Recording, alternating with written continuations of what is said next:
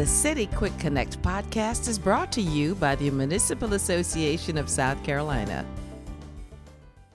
Hey everybody, this is Casey Fields. I'm the manager for municipal advocacy at the Municipal Association of South Carolina. Here is the latest from the Dome to Your Home, the association's weekly legislative report for the week of April 22nd. The Senate and House of Representatives met in regular session last week. There are now only 6 more days, legislative days, I should say, until the General Assembly adjourns for the year on Thursday, May 9th. Of course, there's always the possibility that they could return to Columbia in a shorter session to take care of unfinished business.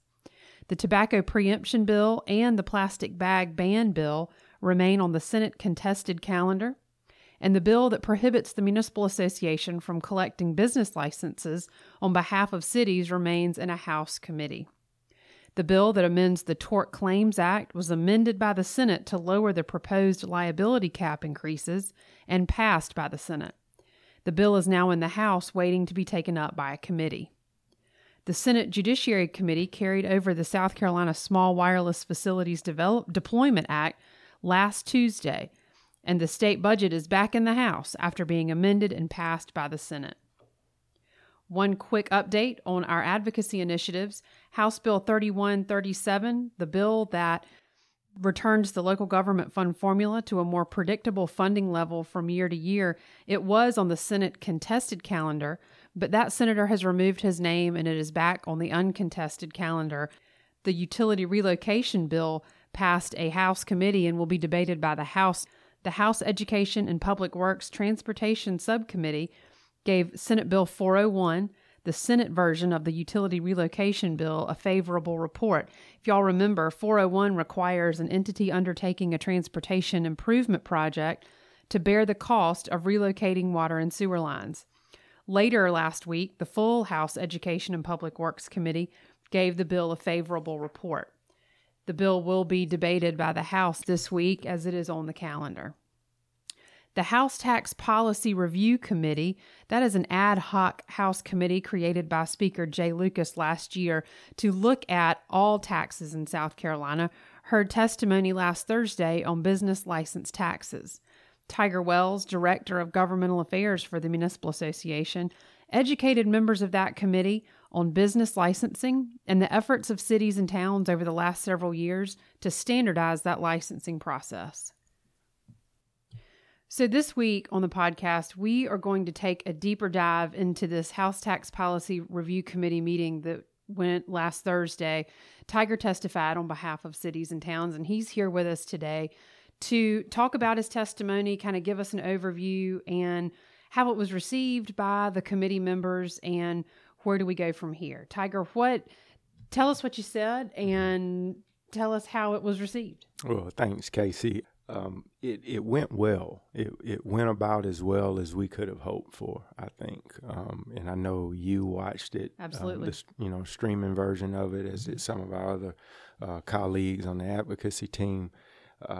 We just went in there and started with a little overview of what the business license tax is, reminding folks how important that source of revenue is for South Carolina municipalities. And then we went into, what's been going on for the last few years, right. What municipalities have been voluntarily doing, how so many of them have been deciding to accept the standardized business license tax application. The number at this point, I think more than 170 or so, if not 180, that have now adopted the model business license tax ordinance and the standardized class schedules that come along with that. The work that the association has been doing on the portal with RFA, all of the thought that went into that, whether it's, something like the decision to encrypt business data that is introduced at the software level as opposed to at the server level. Those kinds of things matter. Right, absolutely. And it was really it was great to be able to present that to them and to watch the skeptical faces around the room soften during that presentation. At one point I mentioned a bill that was filed several years ago that would have capped business license taxes at $100 per business license, and acknowledged that, we didn't know how serious that was, but it definitely started the conversation. Right. And one of the co-sponsors of that bill, Representative Bill Taylor, was actually sitting around the table, and after my comments were over, he acknowledged that he was a co-sponsor of that bill, acknowledged that the bill was more to start a conversation, and then proceeded to give a great deal of praise to municipalities Absolutely. and the association for everything that's been done. Not a negative word. He seemed spoken. really impressed Yes. with all the work that cities had been doing for the Indeed. last several years. Indeed.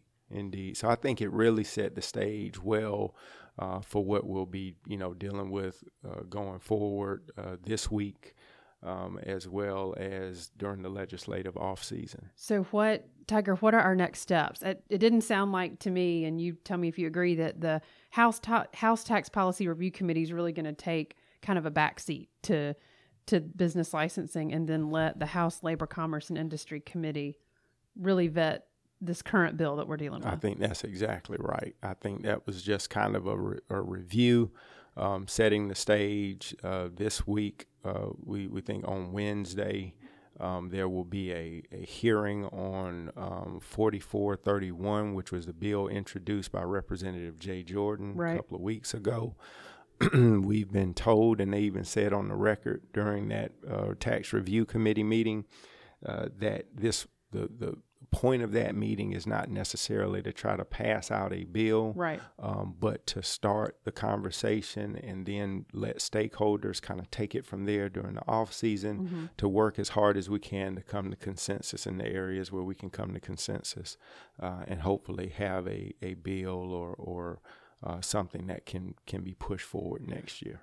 Tiger, how do you feel this time about, how is this different Right. than other times? How do you feel about it this time as opposed to several years ago? This is kind of, I hate to say it, but this is not our first rodeo on this. Yeah, in some ways it does feel like deja vu, Right. Right. Right. But I think the history is what's different, right? Yes.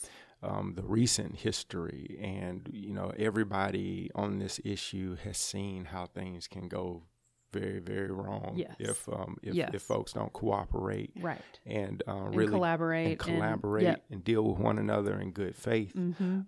and really seek solutions that are win-win, as Right. opposed to Just I win, political you wins. lose. Yeah, Mhm. you win, I lose. Right. And so the hope is that everybody goes forward in that kind of spirit of cooperation.